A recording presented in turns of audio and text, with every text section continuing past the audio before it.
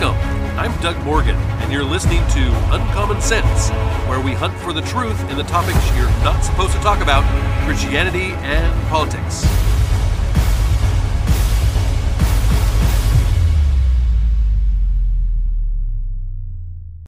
Because we use what used to be called common sense, but is now uncommon sense here on the podcast, we can oftentimes look back and see that what we said back then turned out to be entirely correct.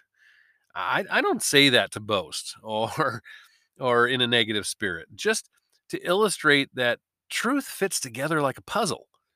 It is when things don't make a lot of logical sense that you usually know that you should look and see where you went wrong. That's my experience anyway. And with that said, the pandemic is now over, and we can look back and see where we were on the right track, or we can look back and see that maybe we need to learn something.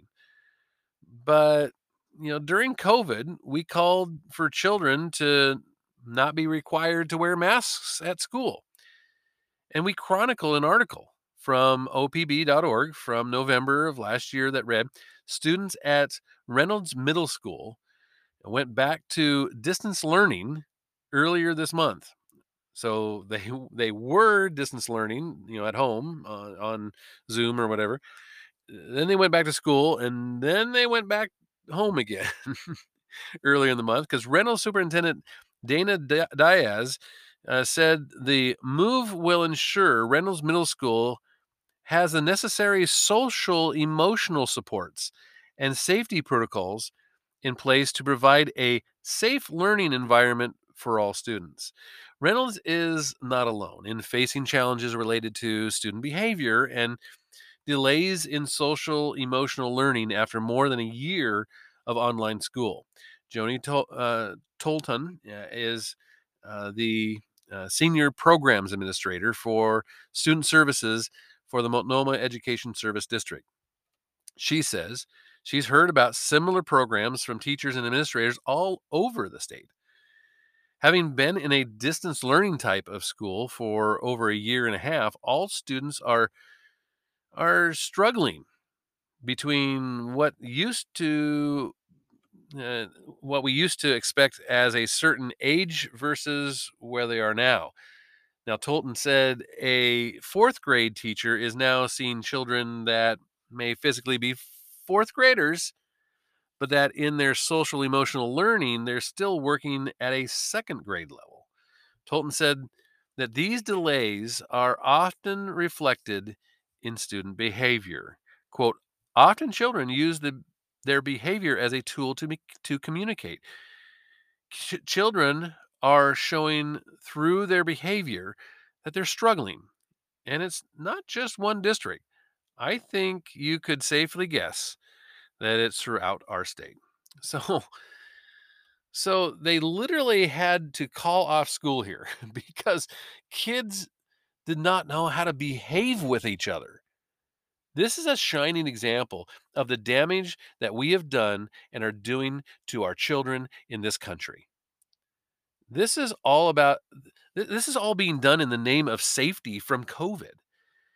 There is no reason that healthy kids should be doing these ridiculous things, right down to wearing of the masks in school. We are doing damage to our children. NPR.org in January 28th of this year said that Carrie Dingle is a mother of two. She thinks masks should be optional for kids in schools and daycare, and that makes her feel pretty lonely in Silver Springs, Minnesota. Quote, as soon as you question, is a good idea to put a 2-year-old in a mask all day, you are suddenly a psychotic, anti-vax right-winger, she says, which really couldn't be further from the truth. Dingle says she loves vaccines and thinks everyone should have them. And the fact that that high risk people can protect themselves with vaccines and boosters now is fantastic, and means that they should do just that. And we should stop burdening little kids with protecting other people. Boy, that's a great statement, isn't it? Her 3-year-old son is in a preschool that mandates masking, although the children are almost always outdoors. He keeps the cloth masks on, but he sucks on them and he chews holes through them, she says. Really, within 5 minutes of him putting it on, it's wet. Her 6-year-old son, a first grader, has a tic disorder that she says is exasperated by a mask. He makes facial movements that pull it down, and he kept getting in trouble for it during until his mom asked his pediatrician for a letter explaining that, but she says the teacher still corrects him all day long. Across the country, about two-thirds of large school districts currently require students to wear masks. Most commonly, those masks are cloth. The cloth masks, experts say, are insufficient to contain the spread of the COVID virus. Where one goes with those two pieces of information is increasingly a pandemic Rorschach test.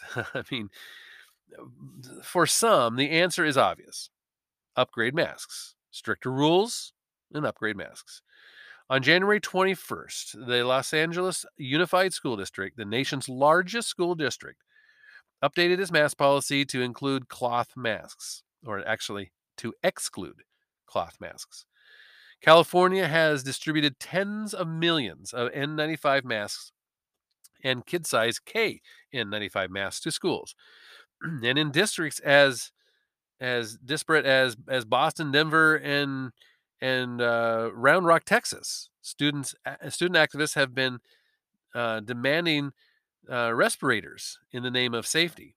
For others, well, restricting school masking, um, along with other pandemic restrictions, maintain a largely political stance. For example, the newly elected Republican governor of Virginia wasted no time in ending the state's school mask mandate by executive order, setting off a fury of opposition.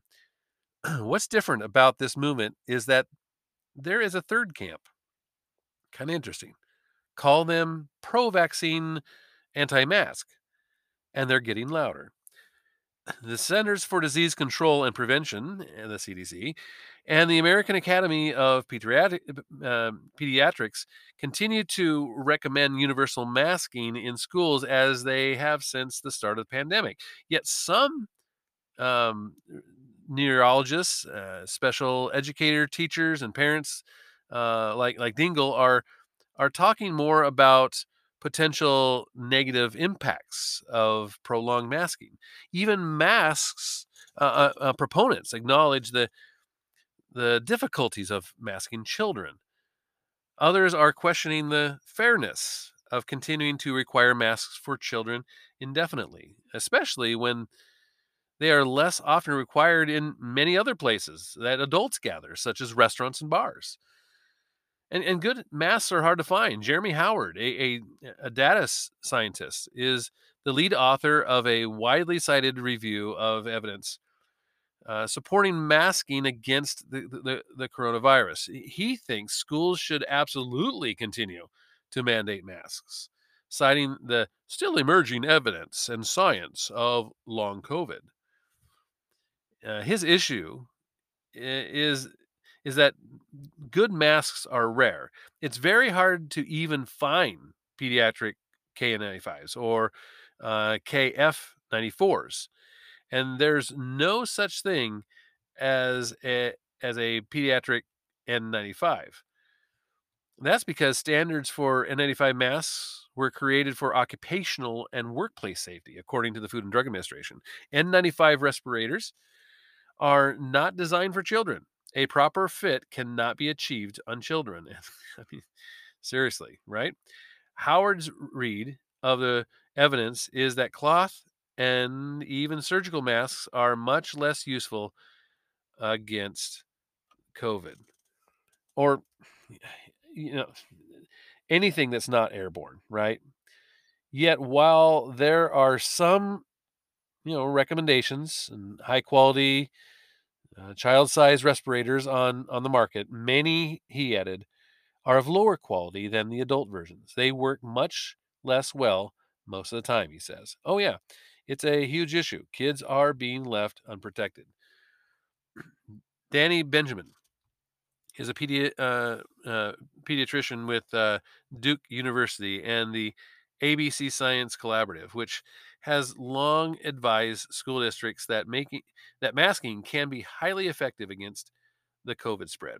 If you're in a school district that masks, the risk of COVID is much less at school than it is outside school, because school is one of the few places where people actually enforce mitigation measures.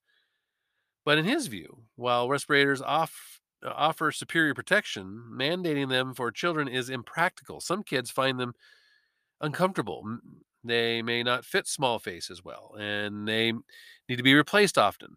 For the nation's 55 million school children, Benjamin says, now we're talking about 100 million masks that you're mandating each week. And that's kind of the best case scenario where you reused most of them and no child ever loses their mask, or no child ever soils their mask, which I don't know what planet you're from if you believe that. It's hard for children to wear masks properly. Teachers and parents often report that proper mask wearing is difficult and requires constant reinforcement by teachers. That's especially true for young children and those with special needs. Bernadette No, who runs an in-home daycare in West Haven, Connecticut, spends time almost every day sitting down with children and telling them why masks are important. She calls it the biggest challenge. What we do with all the kids that are unable to wear the mask and stay with the mask. Brittany Gonzalez teaches special education in Florida to second and third graders in Lee County. Her students aren't required to wear masks. Those who do take it off all day, she said. It's a foreign piece of cloth on their face, and not all of them have the level of understanding as to why we're doing it and what it means and how to wear it. And I would say to that, you're wearing it to show how woke you are, nothing more. I mean, you can tell a lot about somebody, particularly now, if they're wearing a mask. Masks can interfere with young children's brain development. Numerous scientific papers have established that it can be harder to hear and understand speech and identify facial expressions and emotions when people are wearing masks. Some of these studies also suggest workarounds, which many practitioners are using. These are critical development tasks, particularly for children in the first 3 years of life. The United States is an outlier in recommending masks from the age of 2 years old. The World Health Organization does not recommend masks for children under age 5, while the European equivalent of the CDC doesn't recommend them for children under age 12. Manfred Spitzer is a psychiatrist and a cognitive neuroscientist in Germany. He published a science review of evidence on how masking could impact children's development. Spitzer says the negatives of masking are particularly clear for the very young children. He believes that young children caregivers should be unmasked as well. Kids need to train up their face recognition, he says, and they need to see full faces to learn uh, to identify emotions as well as to learn language. Babies were never designed to just see the upper half of the face and to infer the lower half. Even adults have a hard time doing this. Masks can make it harder to hear and understand speech. Carrie Dingle, again, the mother in Silver Spring. Uh, she says that her nearly 4-year-old son has a speech delay, and that has been resolving with treatment. And it was getting better before the pandemic, but has now gotten worse again. He doesn't make back of the throat sounds, so Cookie is Tootie. Kind of cute, but you want it resolved. Diane Paul is with the American Speech Language Hearing Association and the National Professional Association representing speech therapists. And she says that referrals of children to speech therapy have increased since the pandemic began. But Paul adds there is no studies to prove or disprove that this is due to the masking rather than, as she believes, the lingering effects of remote learning and other factors of the pandemic. Smiley is an audiologist, a hearing impairment specialist, and she's also with the ASHA. She says, quote, "We all use visual input to help understand the message. Watching a speaker's lips and mouth, which are covered by mask, putting on a mask, you're also making the teacher's voice less loud. Well, the CDC guidance allows for the use of masks with clear plastic, then interacting with people with hearing impairments, young children, those who are deaf or are hard of hearing, those receiving speech therapy, students learning to read, or those learning a new language. Smiley says she's found those pose problems. The material that it's made out of fogs up pretty easily. And she says that at least one study found that the plastic blocks even more sound than the cloth does. I don't think you need a study for that, but there it is. Like Spitzer, Smiley and Paul believe masking should continue as long as necessary for public health. But teachers should be aware of the limitations. They say masking challenges are real, but manageable with adjustments and improvements in communication for everyone. And I and to that I say masking is not necessary. It really isn't. It's not necessary. Masks can inhibit social interaction. For school age children, Spitzer and others, it's the most concerning thing about masking that it interferes with nonverbal communication and emotional bonding. Gonzalez says her students who are on the autism spectrum withdraw behind masks. They have almost started adopting the mask as their face. This part of their identity, it's a part of their identity. It's a part of their security blanket. It's almost um, like it's a part of them. She says that she almost has to say, "Hey, you are allowed to take it off right now." Like say if you're going to run the lap at PE or you're going into lunch to sit down, they want to eat a bite and then put it back on, and eat a bite and then put it back on. Mothers of typically developing children like Stephanie Avazanian in Los Angeles are worrying about their kids too. They can never see their friends smile, she says. They can never see their friends frown. They're not developing empathy. It's it's taken 6 months for my 5th grader to make friends because it's so hard to tell what people are doing. For Spitzer, these potential problems with masking can be overcome for older children. For example, by saying, "That's funny," to make up for the hiding of a smile. This can be compensated to some extent, is what they're saying. I don't know. What we could do is just have kids carry around little emoji cards, right? We could hold up the laughing emoji card when they think that something's funny. I mean, come on, it's just ridiculous. But the younger children, he doesn't support masks. Germany doesn't require masks for children under age 6, and he says, "quote When speech no longer happens, when communication is interfered with, I think if that happens for a week, that's okay," he explains. But if that happens for half a year, well, that's that's an eternity when it comes to brain development. At a very young age, this can be just devastating. He points out that COVID-19 is usually mild in young children, but it is a critical period for development of those children.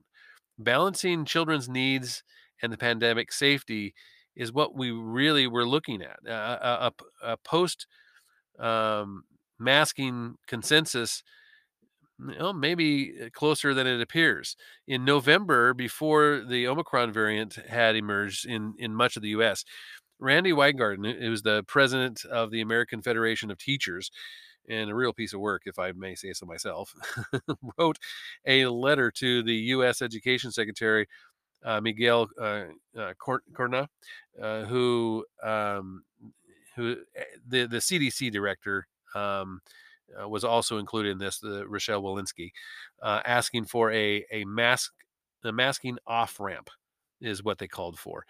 Uh, and so, in other words, a plan to try to get rid of masks.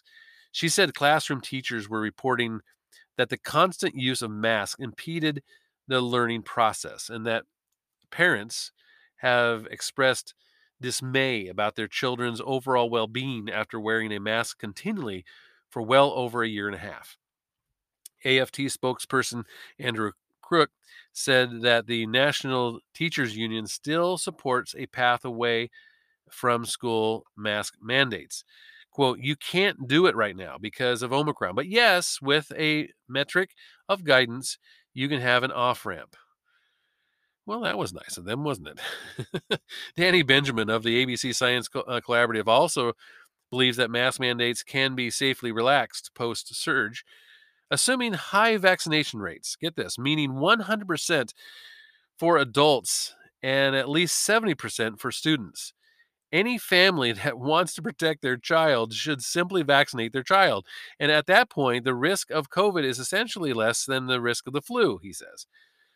Now, to that, I say if vaccination of 100% of adults and 70% of children is the point at which mask mandates can be lifted, then the mandates are a permanent thing. That's never going to happen. On January 25th, a group of physicians and scientists announced a national campaign to restore normalcy, as they put it, in children's lives by putting them first in line for the lifting of restrictions, including mask mandates, once the Omicron wave had subsided. Dr. Gene Noble, who directs COVID 19 response for the UCSF Emergency Department at the University of California, San Francisco, is part of the coalition. Kids don't need to be masks, full stop. They have minuscule risk of serious illness or death from COVID, she says. She is and colleagues are suggesting that essentially vulnerable children continue to mask while other vaccinated children can safely go without. Our children don't need to be wearing masks, and they never have. If we just don't go to places that our kids have to wear masks, well, there have been a few times where places have tried their hardest to get our kids to wear one, but we don't ever allow it. There are many reasons for this, from the fact that those masks don't work to even if they did get COVID, no one would probably even know, as they are almost always asymptomatic.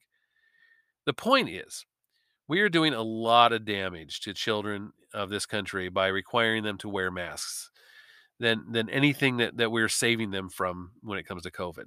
Let's let's quit with the charade of mask mandates for kids and adults and start trying to repair the damage that has been done to this point.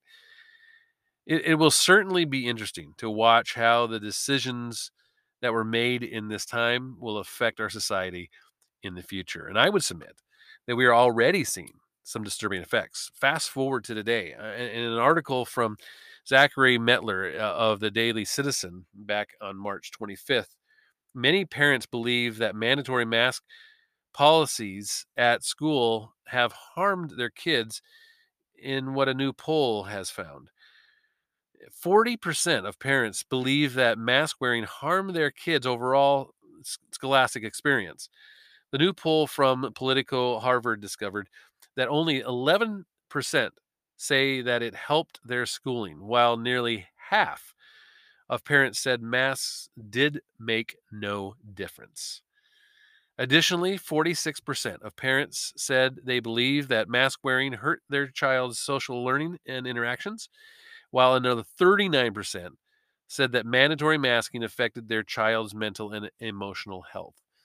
The poll was conducted from March 1st to March 7th and surveyed 478 parents whose children attend in school learning. Robert Blendon, professor of health policy and political analysis emeritus at the Harvard T.H. Chan School of Public Health, said, "Even if I'm in a Democratic state or district, I'd pay attention because there are a substantial number of independent parents who think the policy is hurting their children." The poll found that 52% of parents who are registered as independent voters said masks are unnecessary to keep their kids safe. Over the past few months, as reported, cases of COVID-19 have plummeted nationwide. Various school districts have lifted mandatory masking policies. However, other more liberal school districts have kept mandatory masking for students in place. Many on the West Coast, for example, have done so. In February, Washington, D.C. ended its indoor mask mandate for businesses, bars, strip clubs, restaurants, that type of thing. However, the city kept in place an indoor mask mandate for children in schools. Later, the city lifted the mandate, but left the question up to the schools. So additionally, New York City has lifted its mask mandates for K through 12 students, but kept it in place for children age 4 and under in schools, citing the unavailability of vaccines for that age group. A group of parents have filed a lawsuit, actually, against that policy. And one New York City parent said, quote, "My 4-year-old daughter's face remains covered, not seeing the smiles of her friends or teachers. Continuing to mask a 2 to 4-year-old is unnecessary and worse, deems real harm to their educational and social growth. It's widely known that the chances of a child under age 5 dying from infection of COVID-19 is practically zero." Focus on the Family President Jim Daly recently wrote that when it comes to the mandatory masking of young students, enough is enough. Masks are supposed to help, but for children, they actually do more harm than good, is what he wrote. Quote, "Children are at the lowest risk of COVID. Even if they contract it, they tend to get it over quickly. Statistically speaking, and especially with regards to otherwise healthy children, they pretty much have 0% chance of dying from it." Now, taking off the mask represents both a symbolic and a scientific step in the right direction. It's time to reclaim what has been wrestled from us. It's between God and parents, not government, regarding how we are to, raise and manage the health of our children. We have been given by God a responsibility to raise our children. That is what we have when we have children. We have a responsibility for them and their well-being. And when the government interjects itself in between the parent and the child in this case for something that does not work, for something that is not of a harm to them, I mean, this is where the rubber meets the road, and we need to make sure that that doesn't happen. So as you can see, we've raised significant questions as to why we are requiring masks here on this podcast. We have raised significant questions, and we have shown that this is not necessary. This is not something that is good. In fact, we are going to be seeing a lot of damage from this type of thing happening and requiring of these masks in children. And now it turns out that these things are harmful. We see evidence that these mandates have been harmful. You may not think so. So let's have the conversation. Let's talk about this. And you can always do that at uncommonsensepodcast.com. Thank you very much for listening. This podcast is a production of Morganite Communications.